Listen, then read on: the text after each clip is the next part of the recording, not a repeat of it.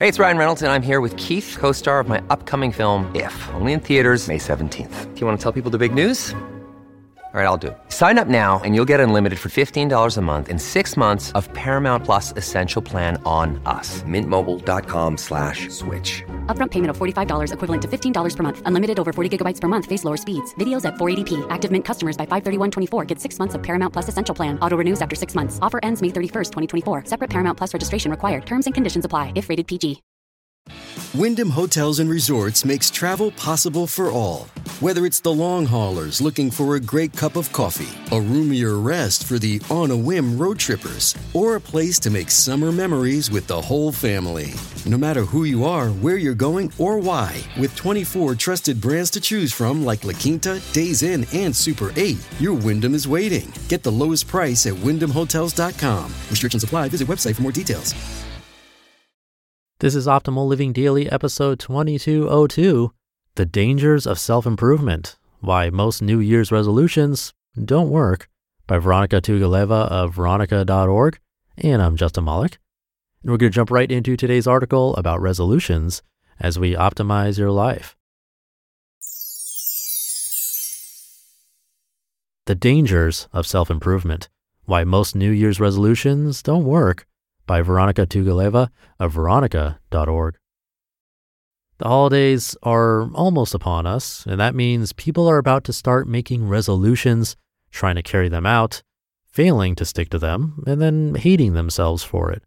It seems like our whole culture is obsessed with either self-improvement, i.e., I'll make myself happy by becoming the perfect person, or self-destruction, i.e., I drink and binge or cry because I realize I'm not a perfect person. For most people, these two are deeply related, and the good news is they don't have to be. There's nothing wrong with self-improvement. In fact, lifelong personal growth is absolutely necessary for our survival. Without it, we become bored, and when bored, we're apt to do all sorts of dangerous things like gossiping and eating cake. Personal growth is the process of building upon yourself to become more talented, more skillful, more fulfilled, etc. It's when personal development becomes a method of fighting for self-acceptance that we get into trouble. When our goals become milestones for self-respect, that's when our self-improvement efforts become dangerous. Our self-sabotaging behaviors thrive inside that self-hating vacuum where we wait to be good enough, wait to be perfect. Let me illustrate the difference with two hypothetical women. Sandra, self-hating and suffering. She knows she has a few extra pounds on her. In fact, she's hyper-aware of it. Every day, Sandra looks at herself in the mirror and takes a mental inventory of her flaws, feeling increasingly more horrible each time. She thinks, what if my husband leaves me for a thinner woman? What if I never look any better? What if I die looking like this? New Year's time comes, and as a resolution, Sandra decides to join a gym and go on a diet. She thinks about calories every hour of the day and drags herself to exercise after work. Each time she returns home from the gym, she checks the mirror again. Nope, she thinks, not good enough yet. And on she goes. Over the coming weeks, Sandra loses some weight while also losing some of her sanity. She feels better about herself on some days, but hates herself again on others. She begins to crave foods that aren't allowed on her new diet. She can't help but fall into those compulsions. It's like she's being tempted by the devil. She eats cake. Then she hates herself for eating cake. As time goes on, Sandra feels more and more like there's something wrong with her, something inherently flawed that keeps her from the body she wants. In the interim, her husband feels ignored and unloved as she obsesses about herself. He distances away from her. She thinks he's distant because of her weight. Sandra's life continues to struggle between forced self-improvement and blind self-destruction. Tina, self-accepting and thriving. Tina knows she has a few extra pounds on her. Lately, she's been slacking on eating well and exercising. She admits that her life has been hectic lately. She knows that when she gets overloaded, she tends to neglect her health. Tina decides to declutter her life. She knows that she'll be compelled to be good to herself if she clears some space around her.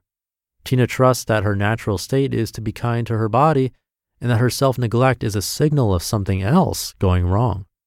Tina rearranges some of her work priorities, asks her husband for help, and reaches out to her friends. She joins a Pilates studio because that's a kind of exercise she enjoys. She searches Pinterest for healthier recipes of foods she loves. She doesn't push anything away from herself, and she doesn't force herself to do anything. Every step along the way, she checks in with how she feels about the changes she's making. With her new routines, Tina feels more energetic after each Pilates class and each meal. She listens to her body and allows herself to skip classes when she's not feeling great. If she craves cake, she eats it. After all, she thinks you only live once. After a while, Tina finds that she isn't craving cake anymore. In her new healthy body and her new healthy mind, she craves fruit, water, inspiration, and connecting with people.